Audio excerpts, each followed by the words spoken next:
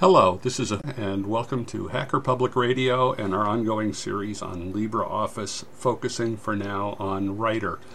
We're now getting into the last block of material. There'll be a number of shows, but what I want to do now is I want to get into the whole issue of page layout. And I'm going to look at a number of things involved with page layout. And when we finish that, I'm going to move on for the time being to another part of LibreOffice, which is Calc, the spreadsheet program. I know there's a lot of people been waiting for that, and we want to get there and give them something to look at. Now, page layout. The thing that I think you want to bear in mind about all of this is that LibreOffice Writer is more than just a simple word processor. In fact, it could very well be viewed as a desktop publishing program to some degree. It's probably not quite as all-encompassing as a professional level program for that, but it gets you a fair piece of the way there. And you've got a lot of very advanced options for doing your page layout. So I want to take a look at those let's see how all of these things work. If you're just doing a one-page memo or a letter or something like that, it may not matter to you all that much, but you would still want to know at least some of this stuff, like page styles and things like that. But what if you're going to create a newsletter? Newsletters typically have a little bit more complex layout. Are you going to do it in multiple columns? Do you want to include pictures, graphical images of some kind? Do you want text to flow around the pictures?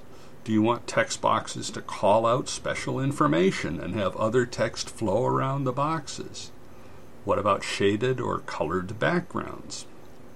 That's just a few of the things that you might be thinking about in terms of page layout. And fortunately, LibreOffice Writer can handle all of these things. So, what are the topics that we want to talk about for page layout? The first one is page styles. Now, page styles are what, if you were using Microsoft Word, you would probably call those page properties. Same kind of thing. So you're going to get into stuff like your page orientation, portrait versus landscape, where are the margins, what about headers and footers, text columns, backgrounds, all of that are handled in page styles. Another technique is using tables. Now, we call this invisible tables because the table is used to lay out things on the page, but then you make the cell borders invisible so that when you go to print the document, no one has any idea how you did it. You can get fairly complex with that. You create all of these cells and you start putting different bits of content in each of the cells. You can even become recursive about it, take one cell of a table and insert a table into that cell.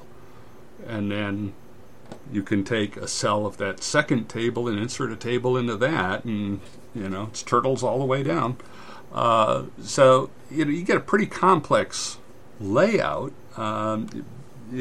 It's not easy to do. You really have to be fiddling with it.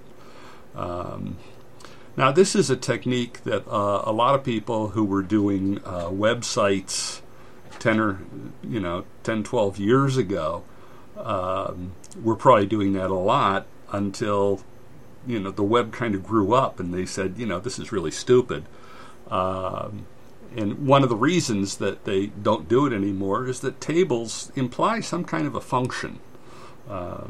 That you're supposed to have tabular data in them, and that's why one does tables. And if you're using them for some other reason, you're violating the separation of content and presentation kind of thing, which the W3C hates. So that has in fact been deprecated in favor of using cascading style sheets and things like that can also handle your page layout on a web page. And of course, these days, most of us are probably using a fairly sophisticated program of some kind. I happen to use WordPress, but there are even things like Drupal and Joomla that you can use to do your page handling.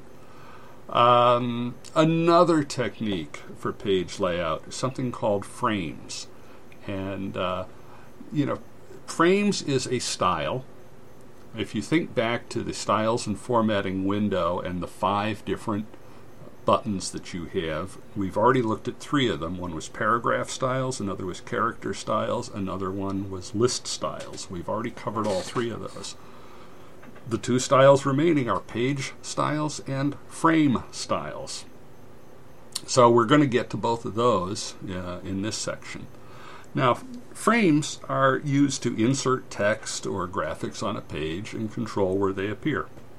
So you can use frames to wrap text around an object. You can link frames to have text from one page continue several pages further on. Like in a magazine when you're reading an article and it says continued on page 124, you can do techniques like that with frames. They're like text boxes, but they're text boxes on steroids. I remember once working with a friend of mine, Matt Enders from the Sunday Morning Linux Review, and Matt at one time had a consulting business with some schools, private schools that he was helping with the IT. And one of the things that he asked me about was that he was trying to get them to try LibreOffice to save some money, and one of the things that came back was one of the secretaries there said, "I can't do it because there are no text boxes." And I explained that, oh yeah, there are. They're called frames. So it's really just a difference in the terminology that you use, but the functionality. In fact, the frames in LibreOffice do far more than a simple text box. So that's something that you definitely want to understand how to use those. Columns. All right. This is the way newspapers and most magazines are laid out. And that you can divide a page into 2 or more columns. And the reason you do that is to improve readability. There have been studies that take a look at how long should a line be to enable the reader to easily understand what it is that they're reading. And the fact is, if a line goes on too long, that becomes a problem. That's why, for instance, if you take a look at a blog, all right, a website for people to write things, that's usually divided into columns because it just makes everything make so much more sense that way. So if you've got a line that has 12, 14 words going across, that's probably just about as long as you ever want it to get. If you have a wide page, particularly imagine if you were doing something that was in landscape mode. Understanding how to use columns is very important. One of the nice things about columns is you can do what magazines and newspapers do, and that is to have the text flow from the bottom of the first column to the top of the second column. Imagine if you were trying to deal with all of that manually, what a mess that would be. So you want to understand how columns work.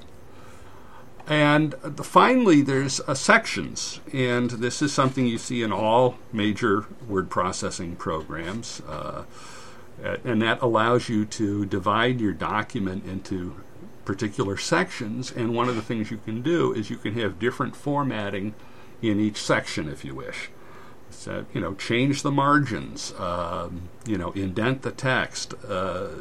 You can do any number of things with sections. So we want to take a look at that.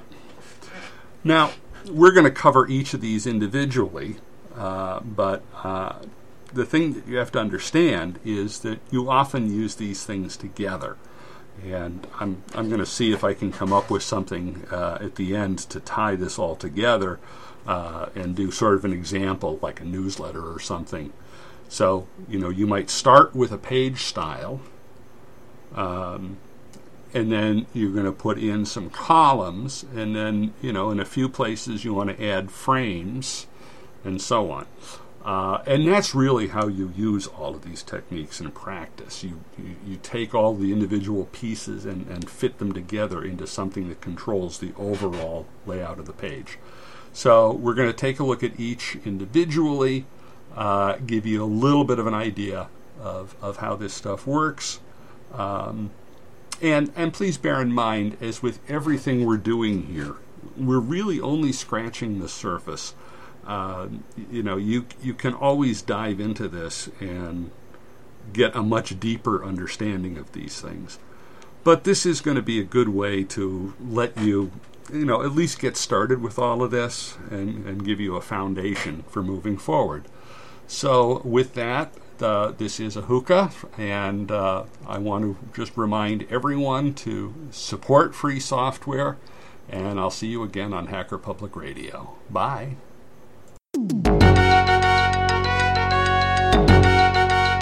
You have been listening to Hacker Public Radio at hackerpublicradio.org. We are a community podcast network that releases shows every weekday, Monday through Friday. Today's show, like all our shows, was contributed by a HPR listener like yourself. If you ever considered recording a podcast, then visit our website to find out how easy it really is. Hacker Public Radio was founded by the Digital Dog Pound and the Infonomicon Computer Club. HPR is funded by the Binary Revolution at binrev.com. All BinRev projects are proudly sponsored by Lunar Pages. From shared hosting to custom private clouds, go to lunarpages.com for all your hosting needs. Unless otherwise stated, today's show is released under a Creative Commons Attribution Share Alike 3.0 license.